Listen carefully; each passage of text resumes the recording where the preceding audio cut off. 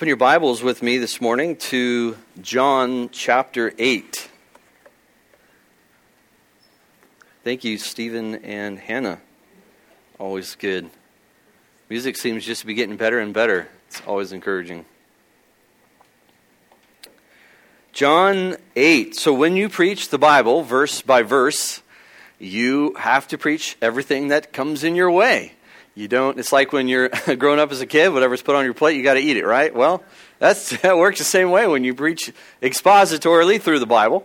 And that means I don't get to pick and choose. Only the passages I really like and the ones I don't think are a little harder, I get to skip those.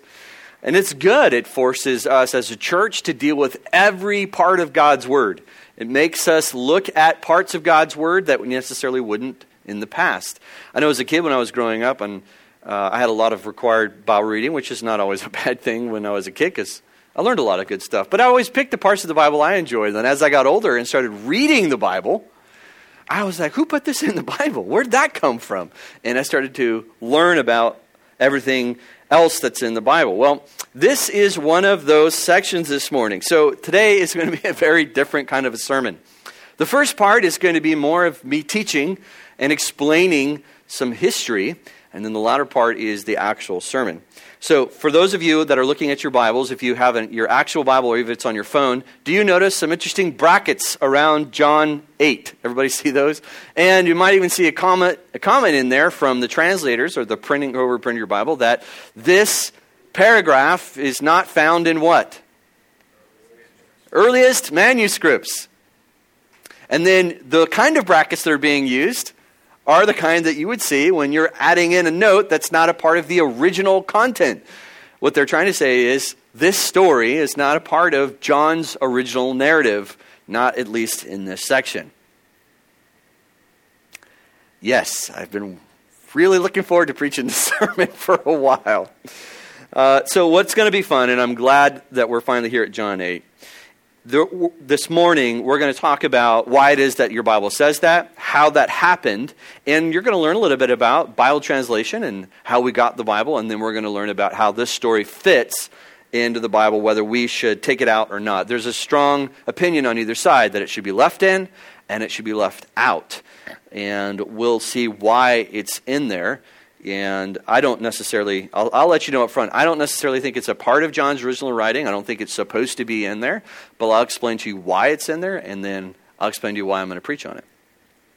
So the church over the last 1,500 years has been handling the New Testament, has been handling the written copies of the New Testament.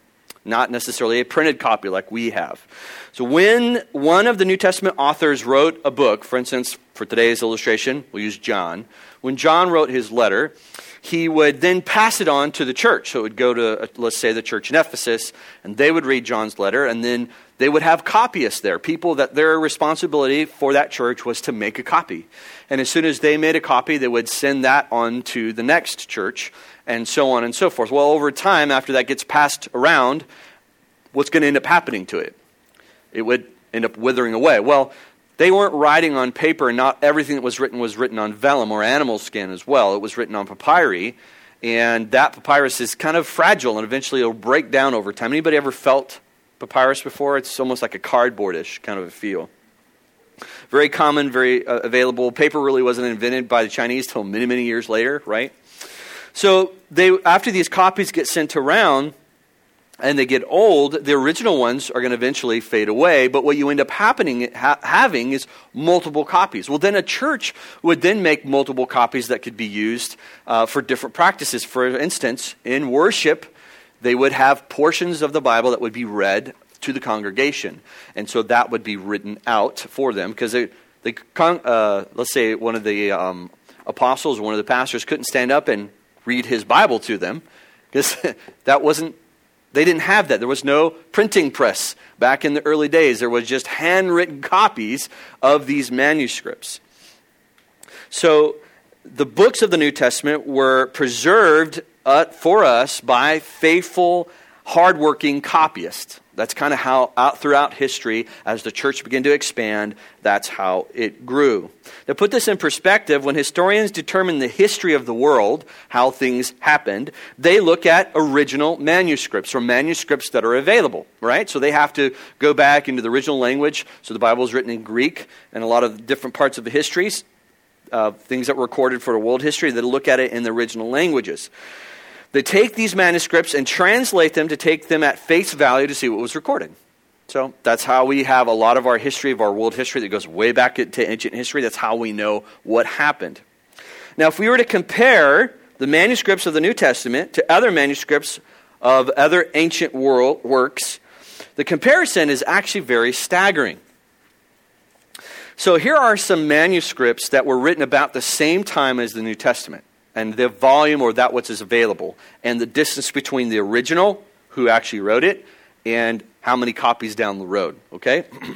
So there are 10 existing manuscripts of Julius Caesar's Gallic War, which was composed in around 58 BC, or to 50 BC, so very near the time of Christ. And all of these date, so these manuscripts, these 10 manuscripts that exist, all of these date to the earliest it goes back is to the 10th century. There's a big gap. So there's 10, and it's like 1,000 years away from the actual original. Okay, and that's how we have determined this information about Caesar, Julius Caesar. You guys following me? So when the historians take this 10 documents and they write the history, they're assuming that this information is accurate and true for the most part. There are 20 manuscripts of Livy's Roman history, which was written roughly during the time of Jesus. So 10 for Caesar, 20 for Livy's. Only 2 manuscripts exist for Tacitus' history of the Annals, which was written around 100 AD. So you guys are starting to understand the quantity here, right? There are only 8 manuscripts of the history of Thucydides, who lived around 460 to 400 BC. So these are the most manuscripts that you could accumulate together as it relates to current history during that time period. Now, let's compare that to the manuscripts of the New Testament. I'm going to save you a lot of time and not break them all down. We're just going to clump them into one number. There are over 5,801 whole or fragmented manuscripts. Some of the manuscripts date as early as the 2nd century. So 1st century church, just 100 years later, we have manuscripts that begin to tell us about, one of those being in John, tell us about what the original writers said. So comparatively, we have a staggering larger amount of manuscripts than any other book in history. Right? So this is important as it relates to John 8. I promise you, it's important. So throughout history, the New Testament, or parts of the New Testament, were preserved in libraries and monasteries. So you have them over time, they start getting accumulated and captured. And now we have them all captured electronically. So there are actually places online you can go and look at the original manuscripts that have been given to us. No other books in ancient history come close to the kind of wealth and diverse preservation as the Bible, as far as the New Testament goes. So all of this work that's being done, if you want to know the technical version of it, is called textual criticism. It's where criticism is not a bad word. It's where they actually look at the original writings of the text and make sure what we have, agreement, is accurate. So there's textual criticism. It's good work, helpful work, not one that I'm necessarily interested in, because you have to be more educated and smarter than I am. I stand on the shoulders of these men's work. The original writers of the New Testament, Paul, John, Peter, were inspired and deemed inerrant. That's an important word. Inerrant means without error. Now this is where this is important as it comes to John. When John wrote his gospel on that piece of paper, that was considered by the church to be from the absolute words of God. It was deemed perfect and inspired. So these aren't necessarily John's thoughts disconnected from God. These are John's thoughts given to us by God. So that original document that he wrote on, the original one, is absolutely without error. Okay? Guess what? We don't have those anymore. They are gone. So what we do have, which is probably not a bad thing, because if they were available, we'd probably throw them into shrines and worship them, and that's not what we should be doing. What we do have are copies of them, multiple copies of them. The more copies we have, the more self-correcting they can be, right? So if I were to make a copy of a letter and I give it to Brian, and then Brian gives it to Brian, and then Brian gives it to Eric. I needed one more Brian in here. And then it gets passed on to 20 different people. And if we were to look at it, we did our absolute best to make sure, and some of these documents are huge. We're not talking like 5 words, right? But even in that, we could probably get 5 words wrong because some of the guy's handwriting in here. But 20 people, if we were to take it from it, we could get the general idea, and comparing it, we'd be able to summarize what the original should have said to almost a 99% accuracy. So, for instance, when you come down to John chapter 8, as an example, it would be hard to determine. So, here's an example. So, if we look at John 8, and all we have are 2 copies of John, 2 original copies, 2 manuscripts. One has the story of the adulterous woman in it, and one does not. How do you determine which one's correct? Well, thankfully, that is not the case with any book in the New Testament. We have enough documentation to know how to make those decisions. This is a helpful quote by F.F. Bruce. When you're talking about making a translation or making sure you have the right amount of material, you're going to look at not only how old the material is, what location it came from, because if all the manuscripts came from one location, which means they all probably use the same document. But if you have them coming from different locations, you can then compare it, which means the errors are going to be different. F.F. Bruce says this: if the greater number of manuscripts increases the number of scribal errors, so more people doing it, more errors, right? It increases proportionately the means of correcting such errors, so that margin of doubt left in the process of recovering the exact original wording is, in truth, remarkably small. So there's no doubt that what we have here, I tell you all of this information is so that you don't need to doubt what it is that's in here. It's very important that we understand. Let's just say we move the religious side of the Bible, okay? Like you're not Christians, you're not looking at this as a spiritual book. The amount of data that's in here to let us know whether what they wrote was true or not. That's not what I'm saying. But we do know that what these men wrote, this is what they wrote. There is no question of that. Whether you believe in that or not, most historians can agree this is what was written. So we can take great comfort in knowing that these are the truths of God's Word and that we have lost none of them. Now, when the manuscripts differ with each other, it is not calling into question any major doctrine. So when you see some manuscripts that aren't agreeing, never do you come in, it's like, oh, all of a sudden Jesus isn't God. Or all of a sudden the Trinity isn't what we think it is. Or Jesus didn't raise from the grave. Or salvation isn't by faith. There's never a disagreement there ever. So there's nothing to worry about in that case. So as it comes down to, all of that to say, we're going to finally get to John 8. As that comes down to, so how do you take John 8, 1 through 11 as it ends up in the gospel? Well, a little bit of a history of understanding how Bible translations work. You see, most of us don't really think about how we got our Bibles. We just have them. And we think the Bible's kind of always been this way. There's just newer translations. So somehow, like the King James Bible fell out of the sky. We don't really think about it. And then from there, it's been updated with easier translations to read. But that's not necessarily how it happened. So the New Testament is originally written in the Greek language, right? Koine Greek, which is actually a dead language. No one speaks it anymore. Now, think about this from a world history standpoint. The first printed Greek New Testament that came off of printing press was published by Erasmus in 1516. 1,500 years the church went without a Bible that was accumulated together, at least the New Testament, and printed, having all the manuscripts in one place. Think about that as your daily Bible reading routine. Did not exist as it relates to how the manuscripts were available. These were all these copies and parchments and papyrus. Now this name is, for those of you that know anything about Bible translation, the name of this text was called the Textus Receptus. It's a very popular text and used. Now, what I mean by popular, what Erasmus did is really help changed the way the Bible was available to people. So Martin Luther takes Erasmus's work, and guess what he does? He makes the Bible for the first time available to the common man in the German language. So he translates it into German. And then William Tyndale comes in, and he, of course, if you don't know the story of William Tyndale, he comes under great persecution. He translates it into English for the first time so we can have the English Bible. And then from this same groupings that Erasmus creates, we get the King James Bible and also the Geneva Bible.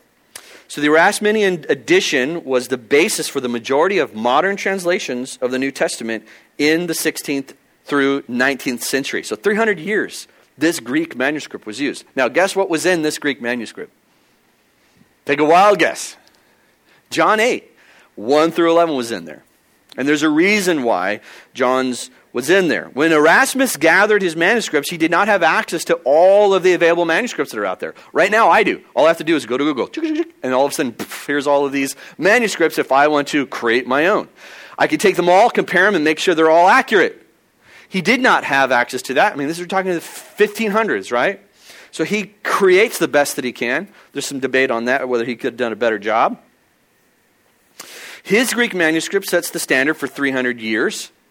And the most famous book ever to sell more copies than any other book in the world, which is the King James Bible. So the King James Bible kind of becomes the standard over time for what is in there. So what do we get used to? We used to seeing John 1 through 11 in there. Then all of a sudden in the 19th century, we started to find that in monasteries and different libraries, all of these manuscripts, someone made it their life's mission to go out, and we're going to get into the history of that, and find all of these older manuscripts. And as they did, they realized that there were older manuscripts closer to the original, that did not have them. Now, was there any major changes as we found those manuscripts? No. There's two major changes that we found. And trust me, one of them is a good one, because it has caused way too much confusion. Anybody ever read the end of Mark? Yeah, at this church, we don't necessarily hold that the end of Mark is inspired, because if you do, you and I are going to be drinking poison and handling snakes. And we're not going to be doing that as a church. So that somehow, later on in history, someone thought it'd be wise to add that in. But in the original manuscripts, that's not in there. Again, Erasmus, that's all he had, so he felt like that's part of the original, but as we compare it to the original, it's not in there. And then, of course, John 8 is the other major one. Now, why this section isn't original to John? Don't worry, we're going to get to what we're going to do with it in a minute. Please don't lose me. But this is important. This is helpful for you to understand and how you trust your Bible. Because the one thing that is under attack and has been under attack for the last 30 years is the veracity or the inerrancy of the Bible. Can you trust God's Word? Because you guys do realize everything that you live your life on and your eternity comes from here. So being able to trust this is really important. And this is why a lot of churches don't educate their congregants on it. College students go to college.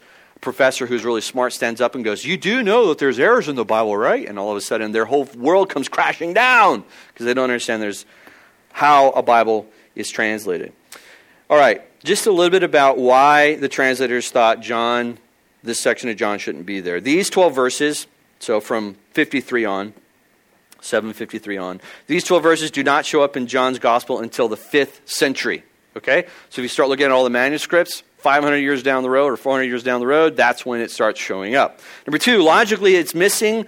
For the first 500 years, we could assume those commenting on the gospel would admit it, and they do. All of the earliest church fathers admit this passage. So you have the church who's now teaching and commenting and writing letters and explaining John's gospel, and guess what's not showing up in the first 400 years? John 8, 1 through 11. It's not showing up in the earliest writings as far as commenting. There's a better flow to the text from 752 to 812 if you leave it out of the story.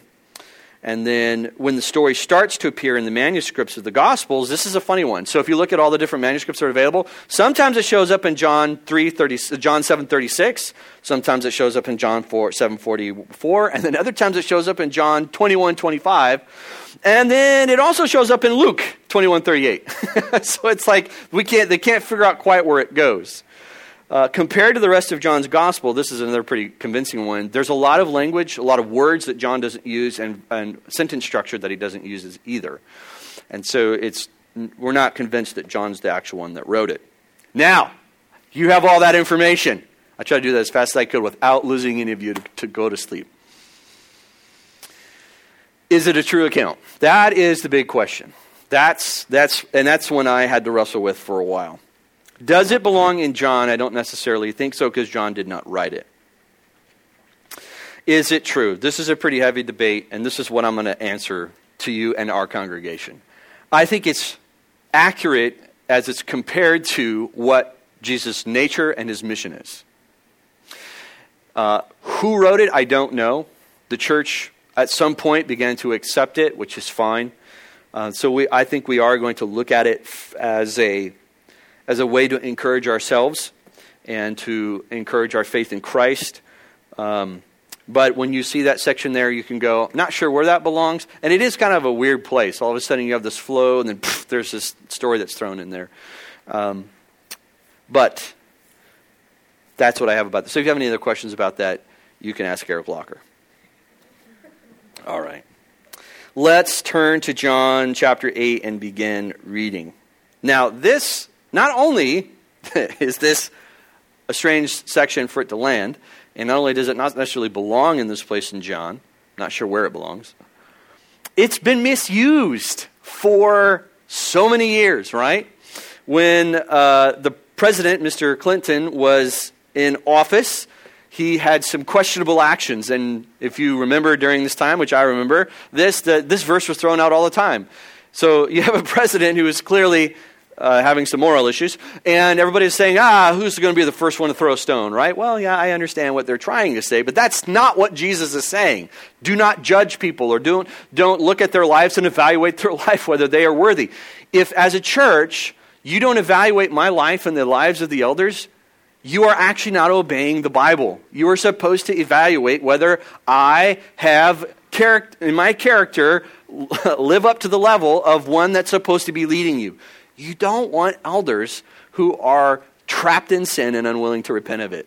What do you think is going to happen to your theology and the preaching of the gospel? It's going to go down. So the idea that Jesus is standing up here saying, don't ever judge anybody, is not what he's saying at all. So we're going to clarify that here in a moment. But the original intentions of this passage have nothing to do with how it's been used. So what are the original intentions? And that's what I always love about preaching, is learning what it is that Jesus is trying to do. So let's start reading it. They went each one to his own house. So back up. It's going to be hard for us to jump right in here. So Jesus just gets done. I am come to me if you're thirsty. They get mad at him because he is claiming to be God. He's claiming to be the rock of their salvation. And what is it they say? Let's arrest this man. And they all stand there and nothing happens, which is always funny to me. It's like, all right, we're making the decision to arrest him, and then no one moves.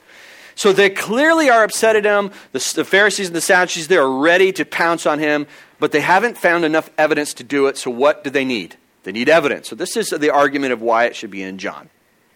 Verse 53. They went each to his own house. But Jesus went to the Mount of Olives. Early in the morning, he came again to the temple. All the people came to him, and he sat down and taught them. Now let's stop there and catch the scene that unfolds. So the scribes and the Pharisees are angry. This is John 7:44, right? They couldn't arrest him. We know that the motive of their story. So look, just jump down real quick. What's the motive of the scribes and the Pharisees in John 8 verse 6? This they said to test him, that they might have some charge to bring against him. So this whole interaction with this adulterous woman, the writer tells us they want to catch Jesus in a trap so that they can take him to the court. When this crowd shows up with this woman, that's the intention. So they interrupt Jesus' teaching. So he's standing in the temple. He's probably telling them about the greatness of God and the mercy of God, all the other different sermons that we've heard from God. And these people interrupt it, and this is what ends up happening. Verse 3. The scribes and the Pharisees brought a woman who had been caught in adultery and placing her in the midst. Now, stop right here. Most of us, when we hear scribe and Pharisees, we don't fully understand who these people are. We kind of group them into bad people. religious legal people, but we don't know who they are. Well, to truly understand the intentions of these people, and to, more importantly, understand Jesus' response about throwing a stone, you have to know the character of what's going on. It doesn't make sense at all, and you won't be able to properly interpret it if you don't understand everybody's role and how the law plays into it. So for instance, scribes, they were often called lawyers because they were experts in interpreting the Old Testament. So a scribe spent their time really diving over the law, and they were the ones copying it and teaching it. In other words, it's kind of what they did for a living. So they were very familiar with all the rules and regulations of the law. The Pharisees were what I would call separatists or zealots. They consider themselves to be the conservative religious ones. So there's this gap between the end of the last prophet, Malachi, in the Old Testament, and the coming of Jesus. That gap's like 400 years. And in that time period, Israel kind of got loose. And they started to sway from the religious regulations that they should be participating in as a people.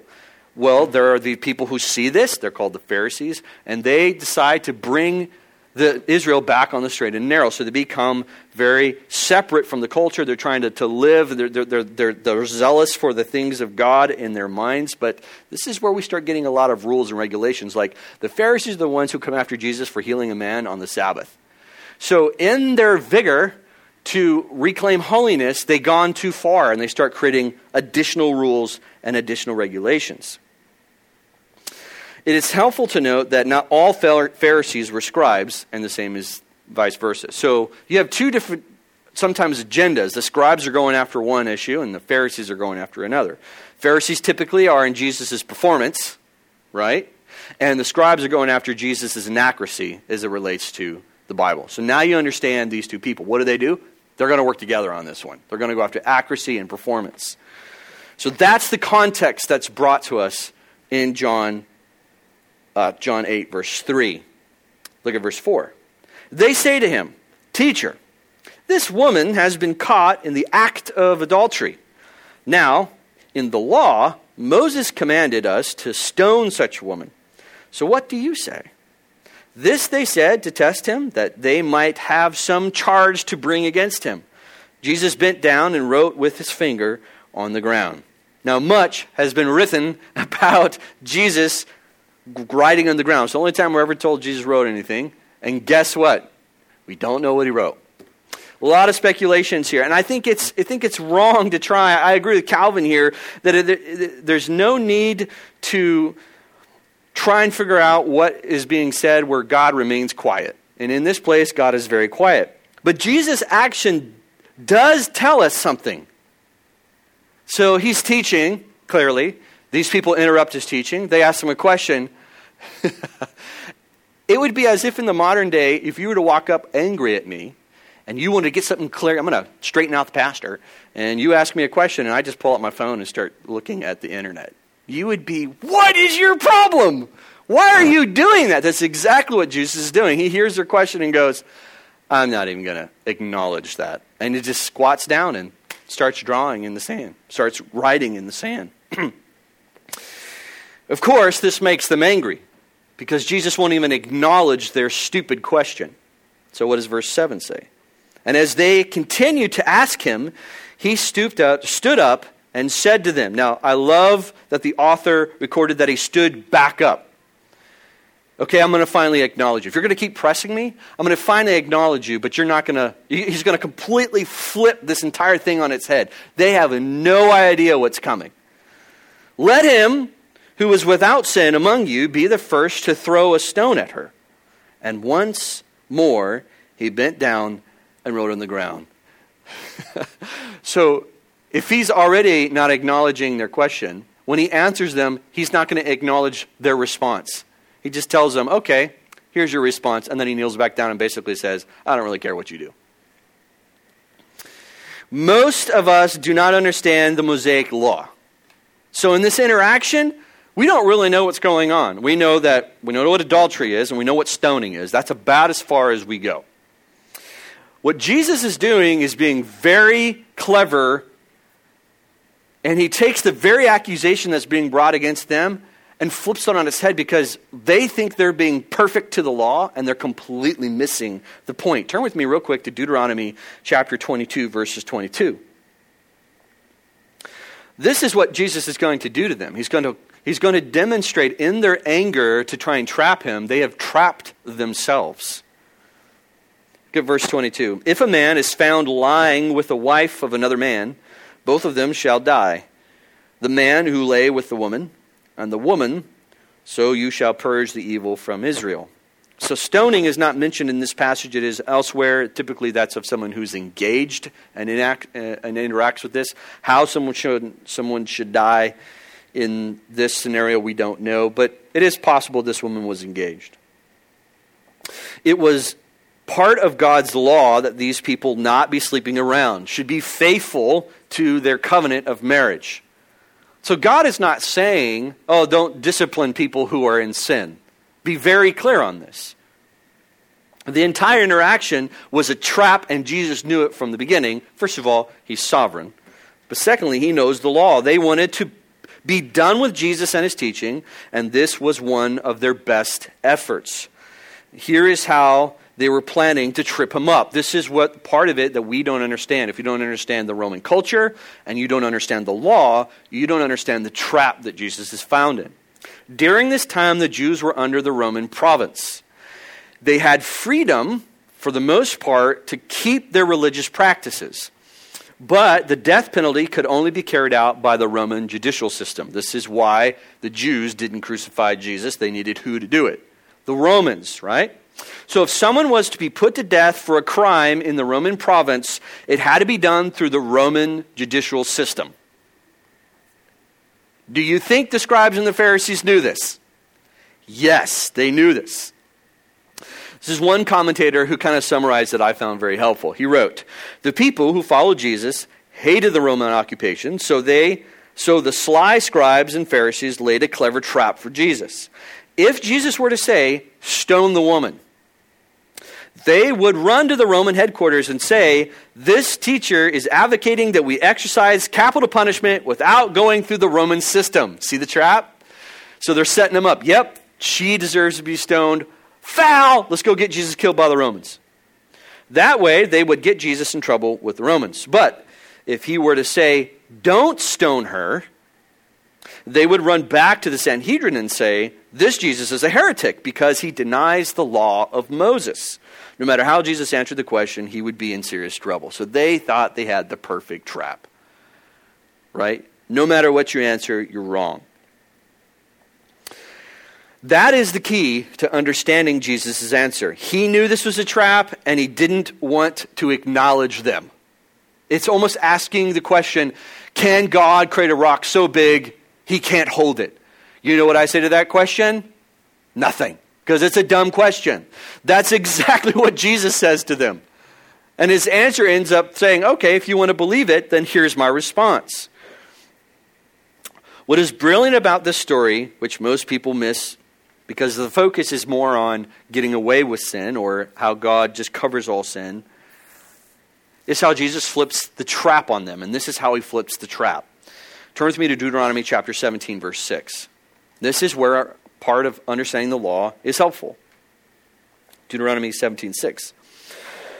On the evidence of 2 witnesses or of 3 witnesses, the one who is to die shall be put to death. Okay, so you can't run up and claim, I caught you in adultery, now you're going to take you out of this into the city, we're going to stone you. It has to be 2 or 3 witnesses. So you have multiple scribes and Pharisees bringing this woman. So we're okay there. A person shall not be put to death on the evidence of 1 witness.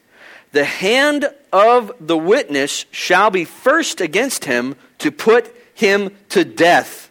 And after the hand of all the people, so shall purge evil from your midst.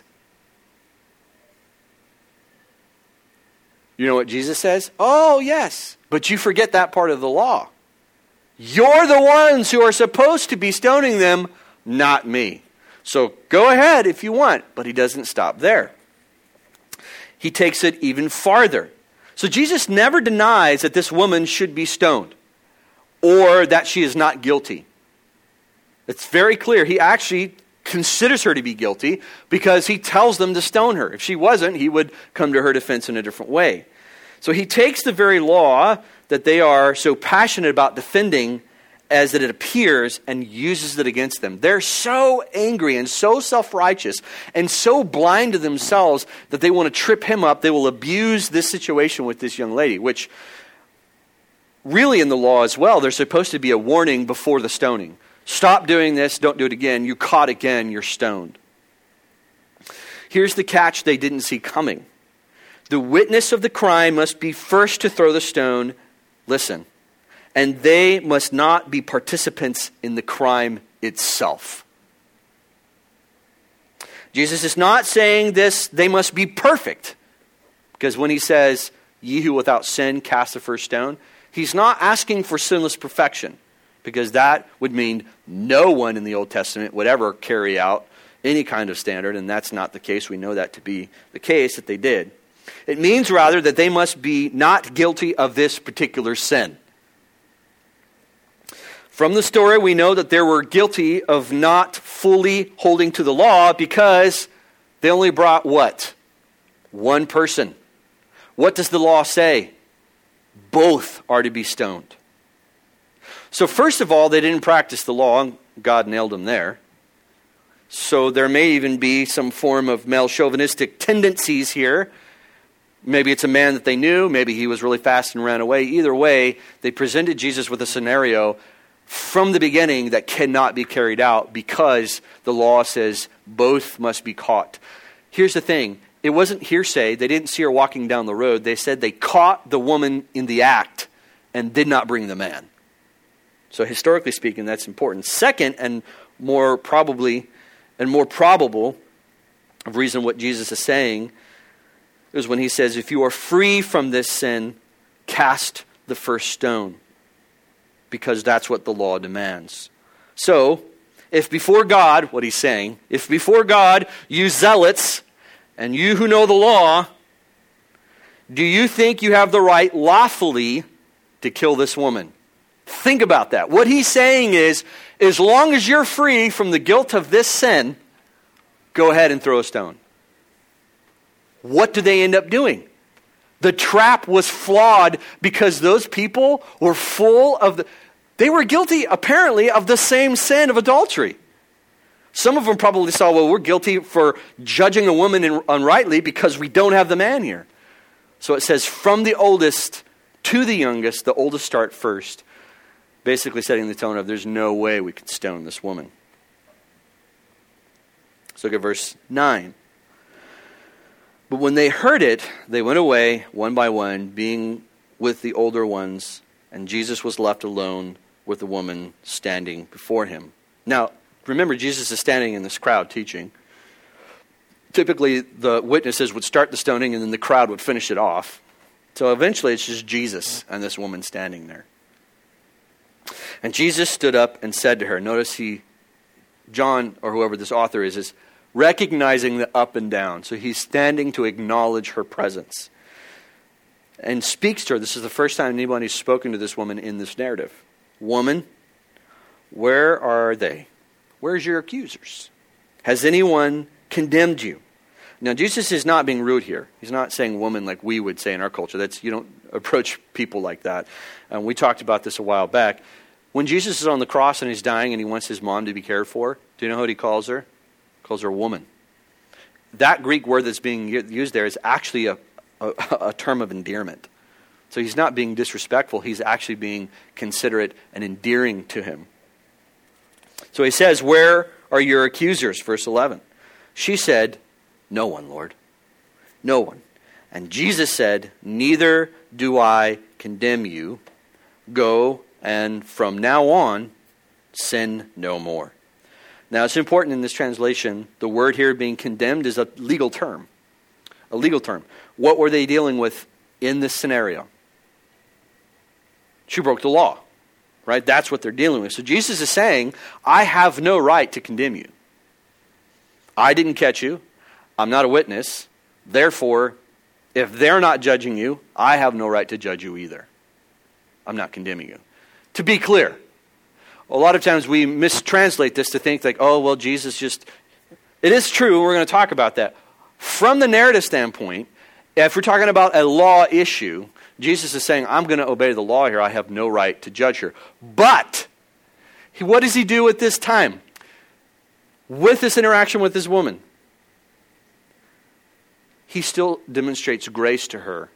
And in this grace, not only in the way he interacted, calling her woman, endearing himself to her, but he sends her on her way with grace, saying, by the way, don't go back to this lifestyle. Don't go back to this lifestyle. Jesus isn't saying she's not guilty, but clearly she's guilty. But in the end, go, and from now on, sin no more. Another words of saying this and rewording this is, leave this practice of sin. Such a response reflects Jesus' compassion for sinners and reinforces the very nature of the evangelist in John and also the other Gospels. But for the sake, because we are in John 1:17, it says, for the law was given through Moses, but grace and truth come through what? Jesus Christ. So this woman is flat up against the wall, not justly, unjustly, flat up against the wall, should receive condemnation by Christ. And what does he say? He gives her grace. Also in John 3:17, for God did not send his Son into the world to condemn the world, but in order that the world might be saved through him. Multiple interactions with this type of scenario with Jesus. The woman at the well, what was she known for?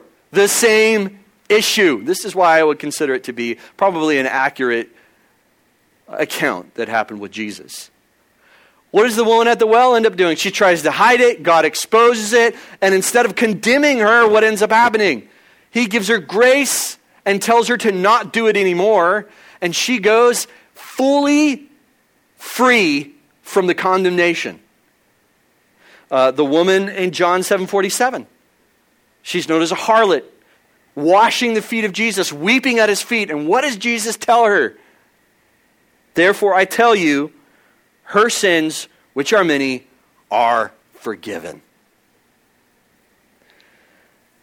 We stand condemned before Jesus. Every scenario where you see people stand fully caught, exposed, they know that they are without excuse, fully condemned. He sees all of our sins, all of the time, and there is nothing hidden from him. And what does he say to us? I don't condemn you. Because that's not why he came. He did not come to bring wrath for us. He came to save us. This is why the sweet refrain from Paul is so precious when he says, now there is no condemnation for those who what? Perfectly obey the law. No, for those who are in Christ Jesus. Jesus proves that he's God and that he has the right not only to condemn them, but does not. And the other way he proves that he's God, and this is where the Pharisees and the Sadducees get really angry with him, he proves he has the right to forgive sins. He claims the authority from God to forgive. This is why the woman washing his feet and says, woman, your sins are forgiven.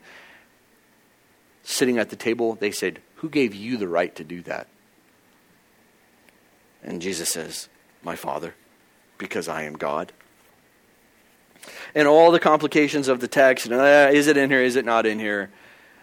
There's one thing that I can draw from this. One, I do believe that it is an accurate representation of who Jesus is. And number two, it's a glorious reminder that in my exposed sin, standing naked before God, not able to hide myself, Jesus comes over and he clothes me before the Father with his righteousness. He clothes me with his position as a son and you as a daughter. And we stand there without condemnation. Did this woman do anything to receive grace from God or from Jesus? She went from the exact act to forgiveness like that. There's nothing in the text that there was remorse, she pleaded for forgiveness, nothing. Yet God demonstrated the grace because it's not something you earn, it's not something that you can work for, it's something that's given to you. So when someone uses this wrongly, don't get angry with them, don't try and correct them, just give them the gospel instead. Use it as a glorious means to say, oh no, don't get this wrong. God's not saying there's nothing wrong with sin, because you will be condemned for that, and you are condemned for it. But those who are in Christ Jesus, there is no condemnation. But those who are out, full wrath. So to be clear, Jesus is not okay with us living a life of sin. You will pay for that. But if you don't want to pay for that, and you want freedom from that, then we live in condemnation with Jesus Christ. You know what the command at the very end can be confusing to people. Because he's saying, go sin no more. Well, don't misinterpret what Jesus is saying. In this entire context, what are we talking about? Her entire life of sin? Or this particular act of sin? It's this particular act of sin. He's speaking about this life. Don't do that. You know, the reason why I think the gospel should be emphasized, preached, and pressed into our heart, and I mean the whole scope of the gospel, is because it reminds us what we have been freed from. You've been freed from the bondage. You've been set free out of the prison. So every week when we come back into this room, we have to be reminded that we don't have to stay in bondage. There's been freedom from it. I know that in my own heart, in my own mind, I need the prison door opened. Hey, look, it's open, right? There's no lock. And not only that, you have the ability to leave this prison. But the moment you stop emphasizing the gospel, and the moment you stop emphasizing your freedom, it is our nature and it's our sin nature to find ourselves back imprisoned, trying to get ourselves out of the prison on our own. And this is why Colossians, combine the books together, Galatians, says that the works of the flesh are of no value of stopping us from sin. What does he say in verse 1, chapter 3? If you have been raised with Christ, look to the things above where Christ is seated.